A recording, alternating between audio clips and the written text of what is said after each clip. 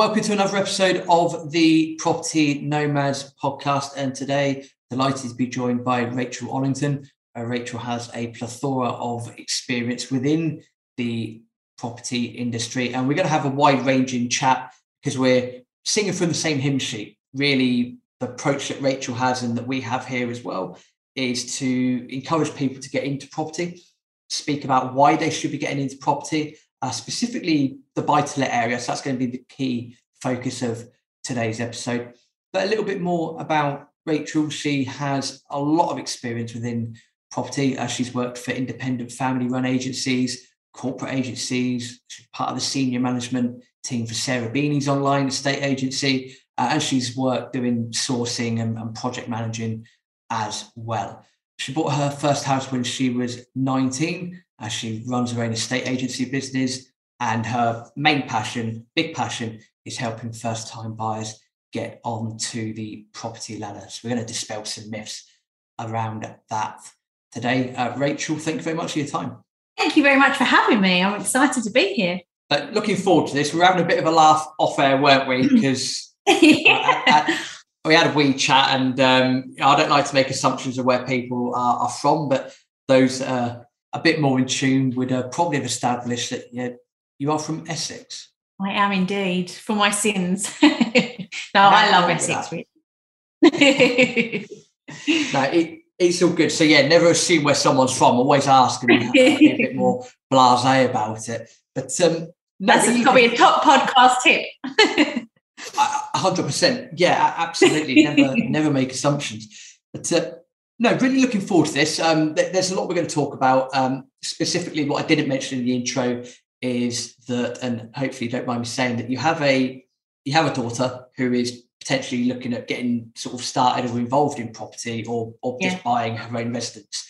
And of course, as that is nowadays, it might be a lot tougher for people of that age than it was X amount of years ago. So we'll touch on that in due course. But no, thank you for taking the time out to be part of the show. Is there anything I missed out in the introduction that you wanted to add at all?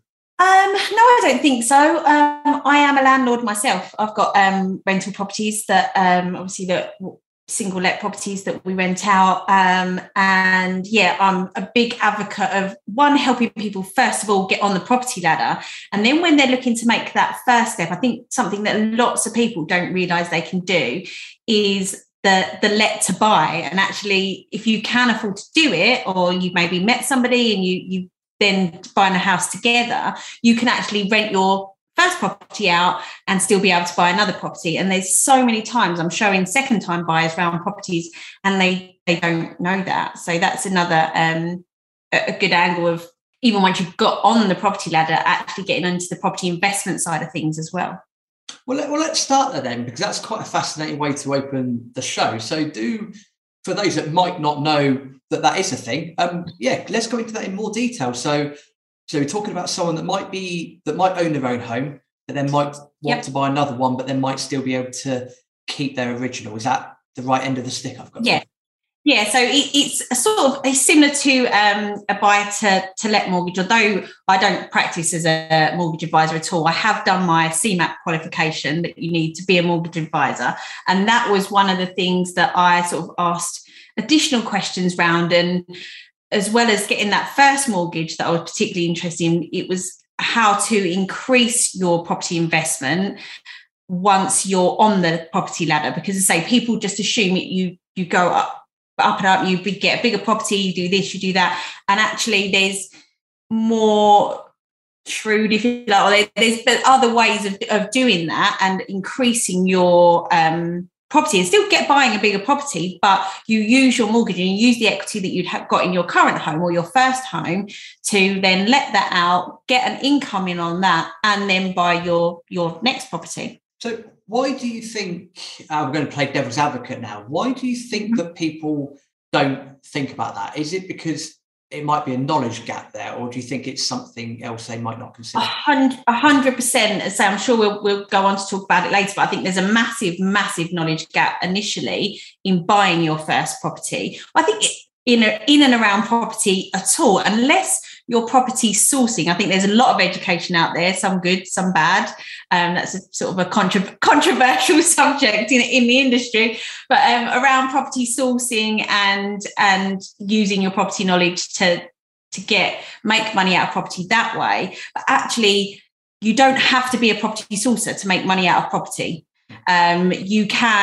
You can look at these other ways, and that's where there's no education at all. You're not taught that in schools, how to get on the property ladder or how to use the equity that you've got in your house, use your property as leverage to then build an investment and build an additional income, a side income. I'm not saying that letting is necessarily an easy income, because sometimes it definitely isn't an easy income, but it's still an additional income stream. So, I don't think you're taught that anywhere. There's nowhere that you can go to learn that.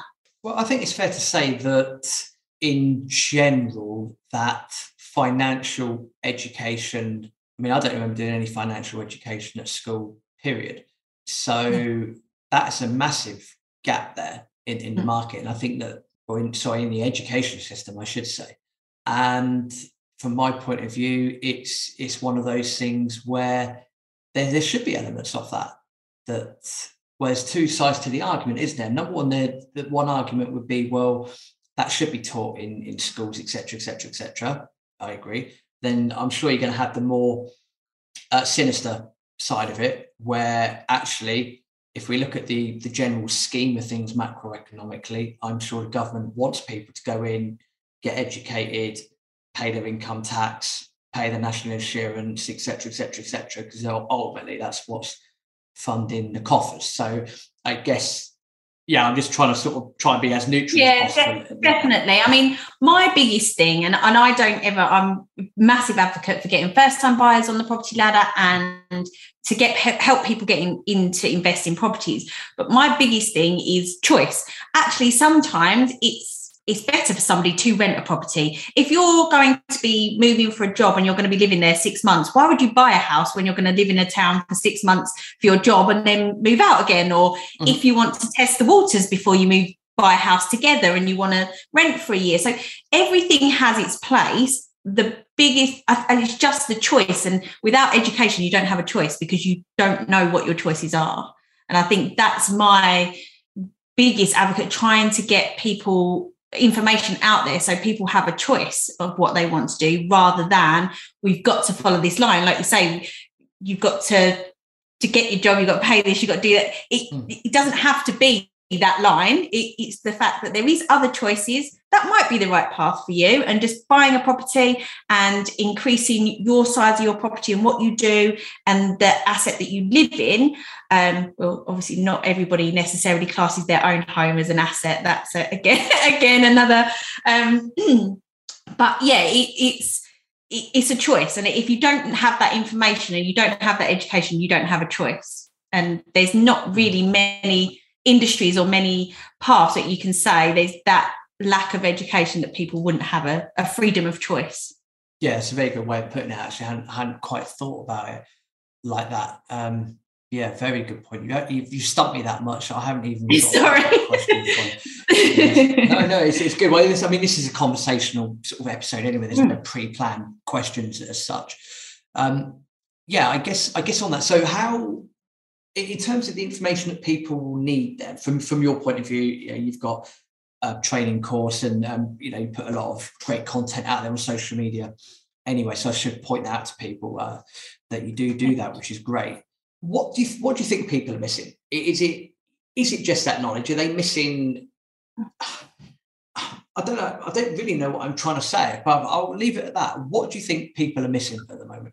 Well, I think it's twofold, really. I think it's the whole actual buying process, because generally when I see first-time buyers or people buying their first buy-to-let property, first-time buyers, if their parents, with all the best will in the world, try and help them, they're giving them advice, and then when they come and speak to me and say, oh, my mum and dad said this differently, but their mum and dad bought 20 years ago was the last time they bought a house, and and things have massively changed. So it's not even necessarily about a one-time education. It's about continuing that education, because yes, 20 years ago, you could have a house on the market and you could bid 10,000 less and you'd make your way up and eventually you'd pay 5,000 less than asking price. That's not going to happen today. The chances are it's going to go over, because that's the market that we're in right now. So it's about continually having something that when you're buying today, you can refer to, and somebody who's buying in 5 or 10 years' time can refer to something. It's updated and they can then refer to that, because it changes all the time. And yeah, I don't think we necessarily got that provision in place to not only give the education, but also keep up to date with it, because things do change so quickly. Just to add to that, I think something that's quite useful and also crucial, and I say this to a few people as well, is we've all got 24 hours in a day. I mean, give or take, there's obviously a bit of science out there that, you know, a day is not directly 24 hours. It might be a second longer or slow. Anyway, that's a different podcast for a different time. We've all got 24 hours in a day. So, you know, regardless whether you've got a 9 to 5 job or, you know, maybe you've got, you know, shift work, etc., we've all got spare time. Now, regardless of what you may or may not think, we've all got spare time. So what you do in that spare time, you know, that is a choice. So I guess what I'm trying to say is, yes, you know, things change. And again, we'll go into a couple of examples in a bit. But definitely what doesn't change is the sort of stupidity of politicians, which then will affect, or the stupidity of bankers, or the greed of bankers, I should say, that then affects macroeconomics, which affects geopolitics, which results in things like the global financial crisis of late 2007, 2008 and onwards. All the stuff we're going through, I'm just going to say from 2020, so various things, of course, have been happening. There's too much to list. Exactly. But I think what I'm trying to say is that there's always going to be some sort of cycle, and the signs are always, I'm not going to say they're always going to be the same, because that's not the case, but there are underlying factors that do exist. And yes, that information is out there. Yes, people have a duty, like yourself, myself, to provide as much information as we can. But people also, if they're interested in something, they'll go and study it. So I think it's 6 of one, half a dozen of the other. It would be personal opinion there. Yeah, I think my only sort of, not argument, but my only counter argument, I guess, against that would be that I think society has got a bit of a role to play in what you're told you believe. And I think a lot of people are told, you can't get on the property. Oh, it's too hard these days. Oh, the youngsters these days will never get on the property ladder. You'll never be able to afford to buy a house. And say, my daughter's 20. She's got friends that are at university. Some go to work. Some all different professions. But the one common denominator is they believe, they've not done any research. They've not done anything on it, but they believe they can't get on the property ladder. They believe they'll never be able to afford a house. And because that's just, it's out there. That's what's out there. And it is a common, anyone over a certain age goes, oh no, youngsters will never be able to get on the property ladder these days. And they believe it. Yeah, on that, I think, as you say, that's where, again, I'll try not to go off on an absolute tangent, but that's where the media has a big role to play. Because some of the shit that we're force fed is, not even going to get started on. Some of the crap we're force fed is unbelievable. But the point that you're making is something I completely agree with, is if you are continually told something and it's going to be ingrained into your system, then of course that's probably going to turn into a belief at some point, isn't it? And that's probably the angle that we're coming from here. Yeah. And say I've had a few people that are, say, from my daughter sort of being friends with them, that they've then followed my Instagram, and the information that was put out on there, I was like, I never knew that. And we've done a post and was talking about a uni mortgage, so that you can buy a property, say a 4-bed property while you're at uni. They base it on the rent. You're almost like a landlord straight away. The rent you can get from sharing that with your friends pays your mortgage. And when you finish your uni degree, you either get a normal mortgage or you sell that, and you're then on the property ladder. I was like, would never ever have known that was out there, and I'd never even think to look into what type of mortgage could I get at uni, because I just thought, I'll never be able to get a house while I'm at uni because that's just what I thought. So I think it's trying to get the two together. And say they wouldn't, if they hadn't have been friends with my daughters, they wouldn't have necessarily seen that information on my Instagram, because it's a property Instagram account. And at 20, if you think you can't buy a house, you don't look at property Instagram.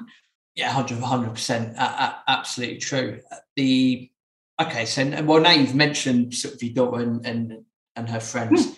Let's sort of go into that. And again, caveat for people listening, I don't have kids, so I'm not able to attack this from an angle of, well, you know, my child, etc. I don't have kids.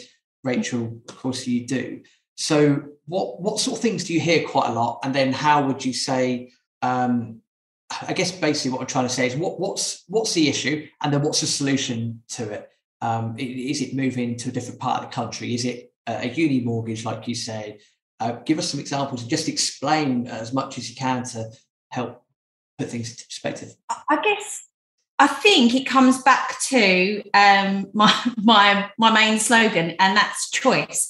Actually, for somebody who maybe is training or becoming a nurse or a doctor or a policeman or fireman, there is a mortgage for you. They're specifically designed for service workers. There are mortgages for people who have recently qualified, accountants, solicitors, that sort of thing. So there are mortgages for most things, or there's help. So if you can't afford, if you need the first time buyer is getting older and older. I think it fluctuates, but I think it's about 34 to 36 at the moment. So a lot of people have started their family before they buy their first house. So if you can only afford a 1-bedroom flat and you need a 2-bedroom house because you've started your family, look at shared ownership, because then you're only having to buy a percentage of that house. There's so many different help to buy schemes.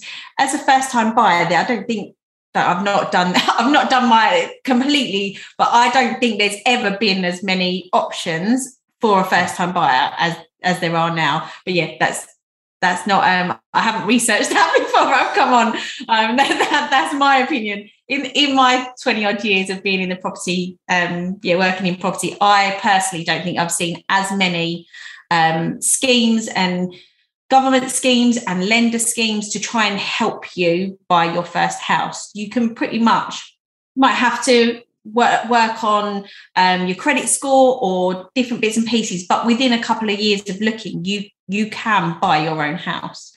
And caveat's probably not even the right word. I guess for those that are listening to this that might not be too au fait with the general geography of the UK, so you're in Essex, so I'm just going to call it Southeast. I'm going to be blasé about it. You're in the Southeast. I'm recording this from Brighton, so I mean, again, Southeast, right, pretty much as far south as you could possibly, roughly go in the UK. So I remember having this debate with friends before, when I finished university, and then also in the last 5 years, where most people born in and around the Southeast, a couple born in the Southwest. And I've lived in Hull for 4.5 years. Cracking place, thoroughly enjoyed it, had no issue with relocation, not a problem at all. But the minute you seem to mention going north to someone that's from the Southeast, it's almost like, what the hell are you talking about, mate?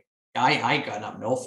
But actually, from an affordability point of view, let's just say you are a trained accountant or you've got your CMAP like you have. Yep. Actually, hang on a minute. If you're earning X amount down south and your rent's high or your mortgage is high or whatever, well, if you go and say move to, I don't know, let's just pick a place at random, Newcastle, well, actually, hang on a minute, your purchasing power suddenly increased by quite a lot. Great city, great nightlife, lovely people, and it becomes more affordable, even if you do, well, it should become more affordable, even if you might have a slight reduction in your salary. Do you think, I think we're finding it. Sorry. Yeah, I was going to say I'm rambling away, but do you find that with the people that you speak to, if a lot of people are Southeast based, that in fact, they're just not looking at other parts of the country because they don't want to. Yeah, I definitely think there has been a stigma around sort of moving to cheaper areas. And I think when you say, I guess it's not just in property, I guess with anything, when someone says it's cheaper, they automatically assume it's something's inferior because it's cheaper. It sort of goes hand in hand. That's not necessarily the case. The only thing I was going to say, I would have 100% of that was 100% the case before 2020. Now, I think we've seen so much working from home, and people don't necessarily need to be in London to earn London wages anymore. So you can get a much bigger property outside of the southeast, if you like. You can get a bigger property. You're still earning those wages because you're still working. You're still doing the same job effectively. You're just doing it from home. And worst case, you've got a day or two that you're going to have a bit of a longer commute. But yeah, that you are seeing people more so now than ever before, I think, because I think there was a stigma attached to that. And people, particularly in London, you find it even with first-time buyers, because they living and work in that city life, they want a city pad and they can't necessarily afford a city pad. So it's like, oh, we're moving out, like we've got to move out because we can't afford it. Whereas I say now, I think people are realising, well, if we're still going to earn that money, but we need to have a home office, we might as well move out, get that bigger house, have a nicer lifestyle in some cases, and and still have that benefit, a bigger house, and still have the benefit of being able to work from home. Yeah, it's about how you think about it, and realise that, as you've said quite rightly, nothing's impossible here.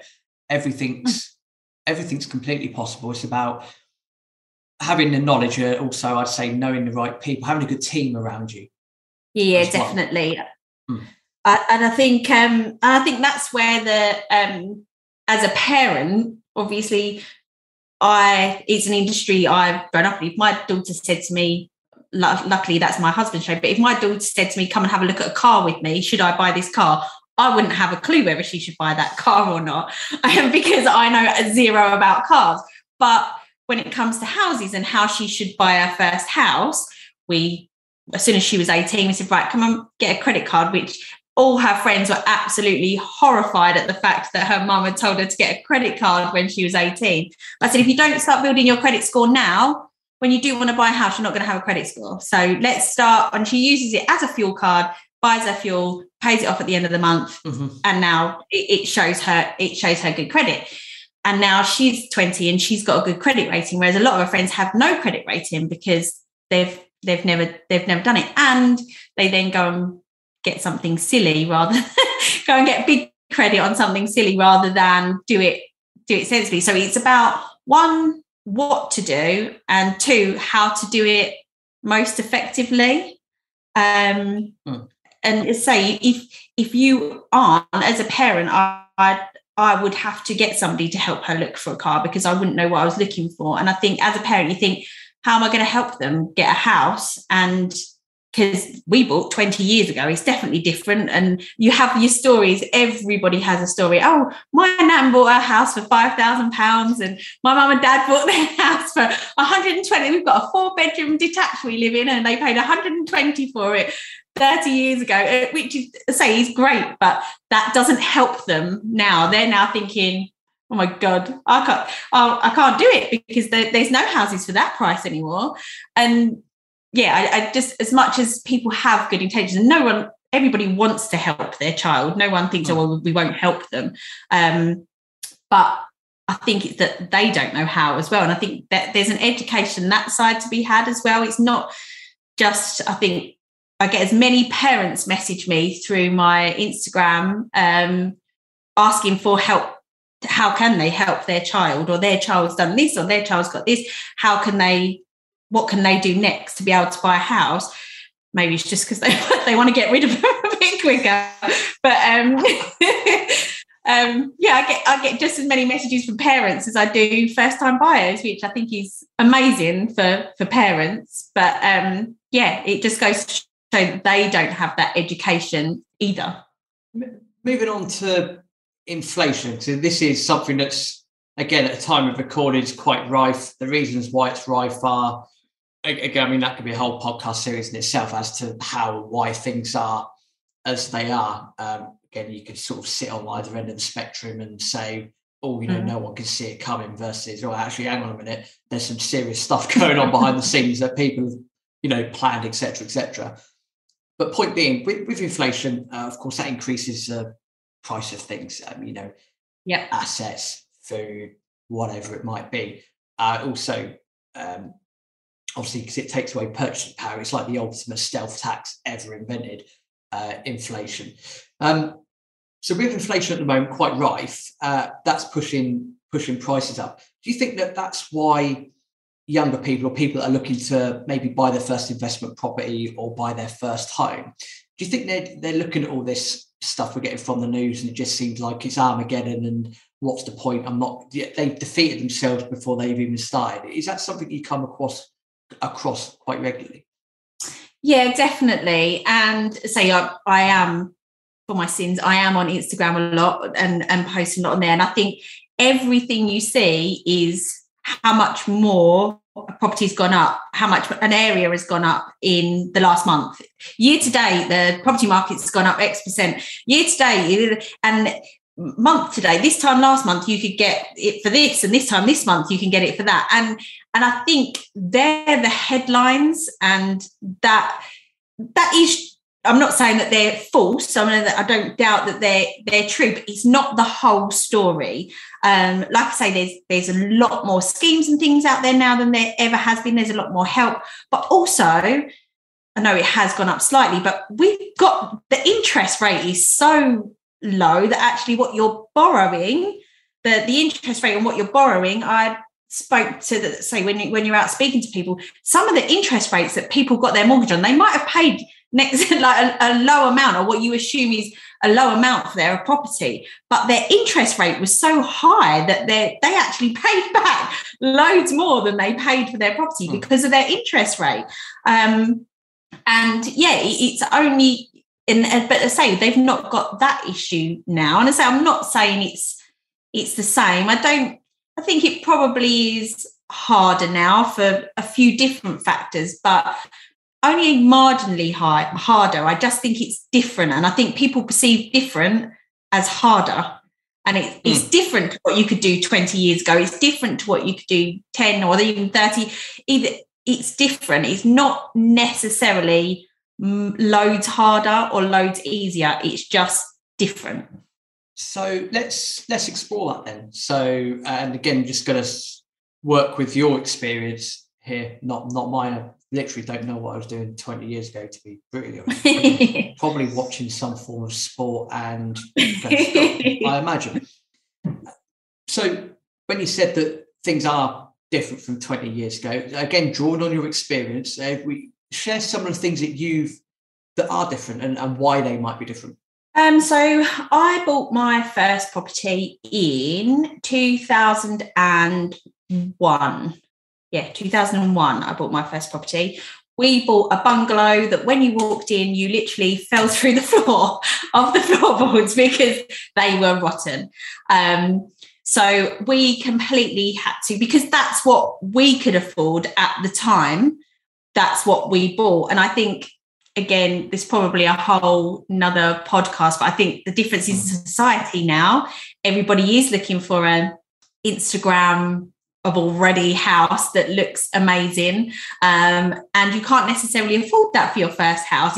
It's called a property ladder for a reason. You start at the bottom and you work your way up. You don't jump to run 5 straight away. You're working your way up.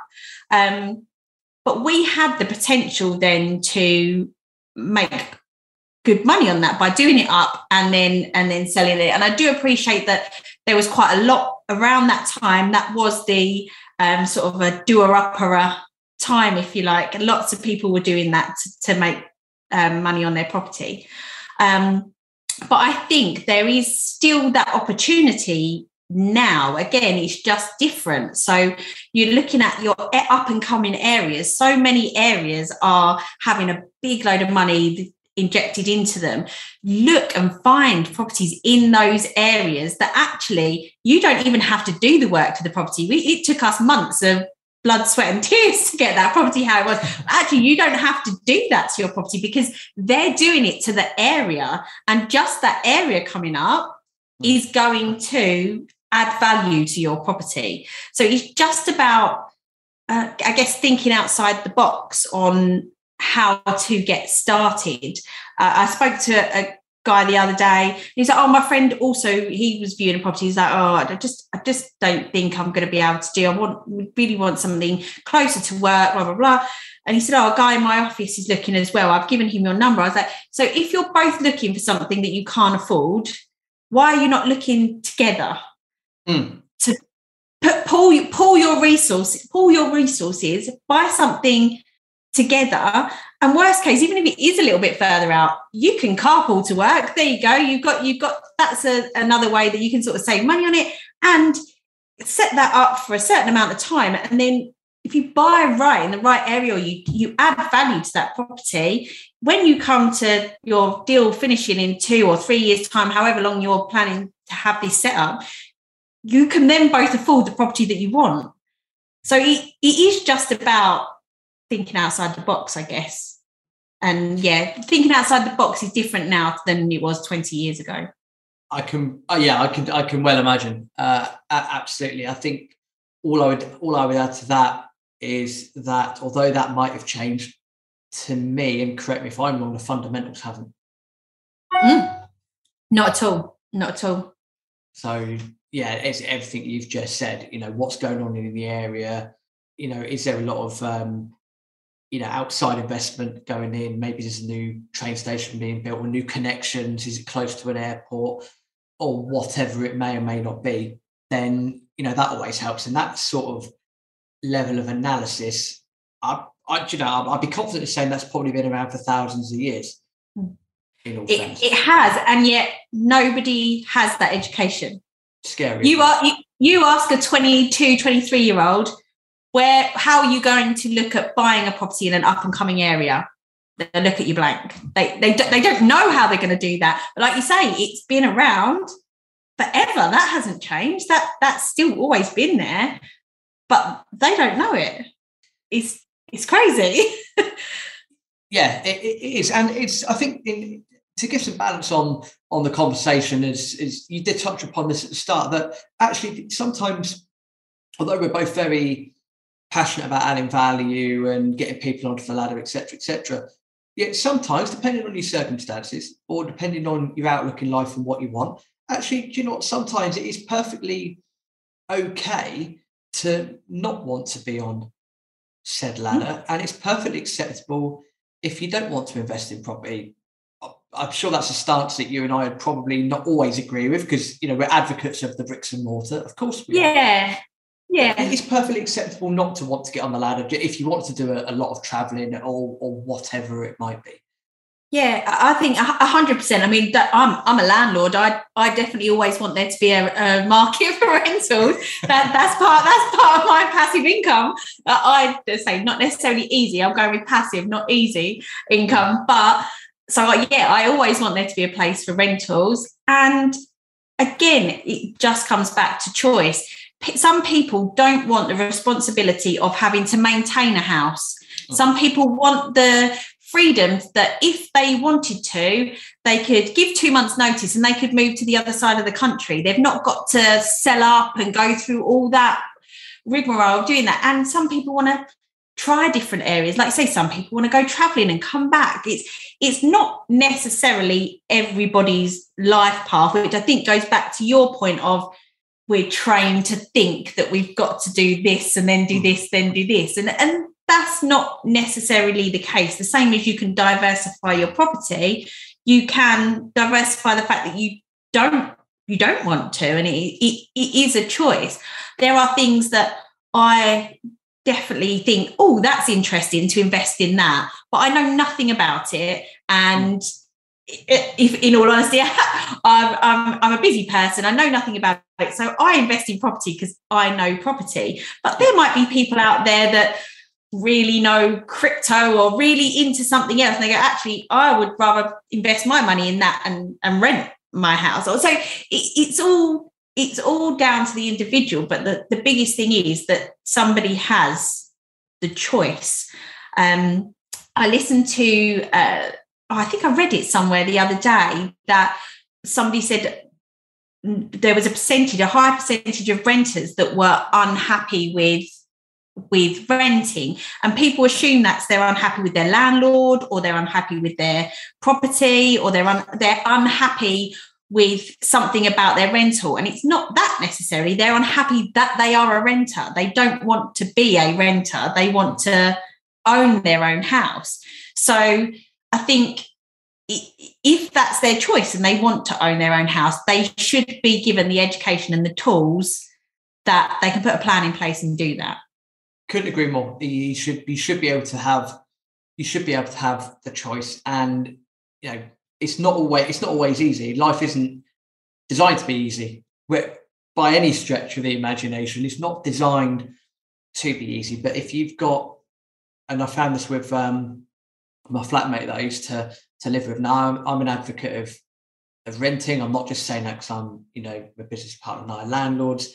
I'm quite happy renting as well, to be perfectly honest. Why? Because if something goes wrong, chances are, if you've got a good rapport with said landlord, landlady, chances are, that's going to be all right. It's like having a leased car. Love having a leased car. No issues. If you get a burst tyre, boom, straight off to the garage. I'm not having to think about credit card, this credit, whatever. Yeah. So that was the angle that I was coming from. And, my ex-flatmate, lovely woman, she's hell-bent on getting her own home. And why is that? Well, she wants to do I won't explain what she wants to do. Well, she wants to, she had a little 10, 20-year goal. This is what I want to do. This is how I'm going to get started. My mortgage at the end of the day is going to be less than my rent. So I'm saving, et cetera, et cetera. And I'm hoping by the time this episode goes out that she would have ended up purchasing her home, and fair play to her, because she's got that strategy. She put her mind to it, done what I would call the typical work hard, save hard, quite frugal with her spending. And took a great advice from mortgage broker. Credit cards as well, like you mentioned, start building that, score up, etc. So I'm hoping by the time this episode goes out, she would have got that. Do I necessarily agree with it 100%? No, but then my mind is thinking about other things. But for her, it works, and she would have gone out and achieved what she set her mind to. So it's not impossible. As you say, it is down to that choice. And would you say to people that when they're thinking about this sort of thing, we're not saying come out with your, life plan for the next 50, 60 years, but would you say it's important to have some idea of what you're trying to achieve in the first place? Yeah, I think so. And trying to get some education around that. I spoke to a couple who actually renting is working for them. They wanted to buy their own house. They couldn't afford it. So I said, okay, so we looked at different options of what they could afford.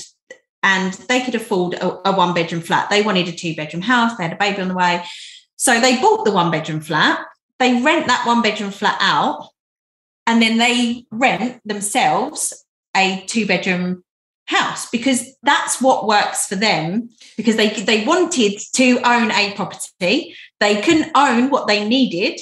So it's, again, thinking outside the box and looking at your choices of what you can do. So they are property owners and landlords because they rent their flat out, but they also rent. And again, I think people don't necessarily see that as an option. You don't just have to buy the house that you're living in. You can buy a house and, let's say, buy a smaller house that you can afford, rent it out, and then you rent the house that's big enough for you. So yeah, again, it's choice each time. Yeah, no, I love it. I think that's probably a very good place to end, to be honest, Rachel. I think that's very, very poignant. Just before we wrap up and before sort of explain how people can get hold of you and get in touch with you, apart from the word choice, if you had to summarize what we've just spoken about, maybe give a couple, I don't know, 2 or 3 top tips as such, what would you say to people that are looking to either buy their first, what would you say to people that are looking to buy their first property in whatever capacity they're looking to buy it? I think get some education, where in whatever form suits you, but get some education around that so you don't just necessarily follow that one path or give up because you think you can't follow that one path. There are other options out there. So that's always my biggest tip. And again, I guess education, it comes down to the same sort of thing. Do your research when it comes to mortgages, when it comes to looking at your house, when it comes to looking at your area, when it comes to look at where you can add value that's going to benefit you further down the line. And that would take me on to my last one, I guess, would be don't necessarily think short term, do think long term. So if you can't afford the property that you want right now, buy a property that somebody else is going to want to live in, or that when you want to sell it in 2 years' time, it's going to be appealing to lots of people, so you can easily sell and add value to that and then move on to what you can do. So yeah, look at the bigger picture rather than just the immediate future. Great stuff. I echo. Sorry, that was a lot of stuff. No, it's all about adding value. I would echo every single word of that. The thing I'd add to that, if I may, is to make sure as and when you're doing all that, have a great team around you as well to get set advice and so forth. Superb. Rachel, that's great. Absolutely wonderful. People want to get hold of you to find out more about yourself, your products, your services, and the general information that you so wonderfully do on Instagram. How do people find you? I'm at All Things Property with Rach on Instagram. That's probably the best. You can find me there most of the time. My inbox is very full because there are lots of people wanting to know that knowledge, which is amazing. Great stuff. And as usual, we'll put that into the show notes. So head across to the show notes, go and get in contact with Rachel. And absolutely wonderful. Thank you very much for your time, and happy investing, and good luck helping your daughter. Thank you so much for having me. It's been amazing.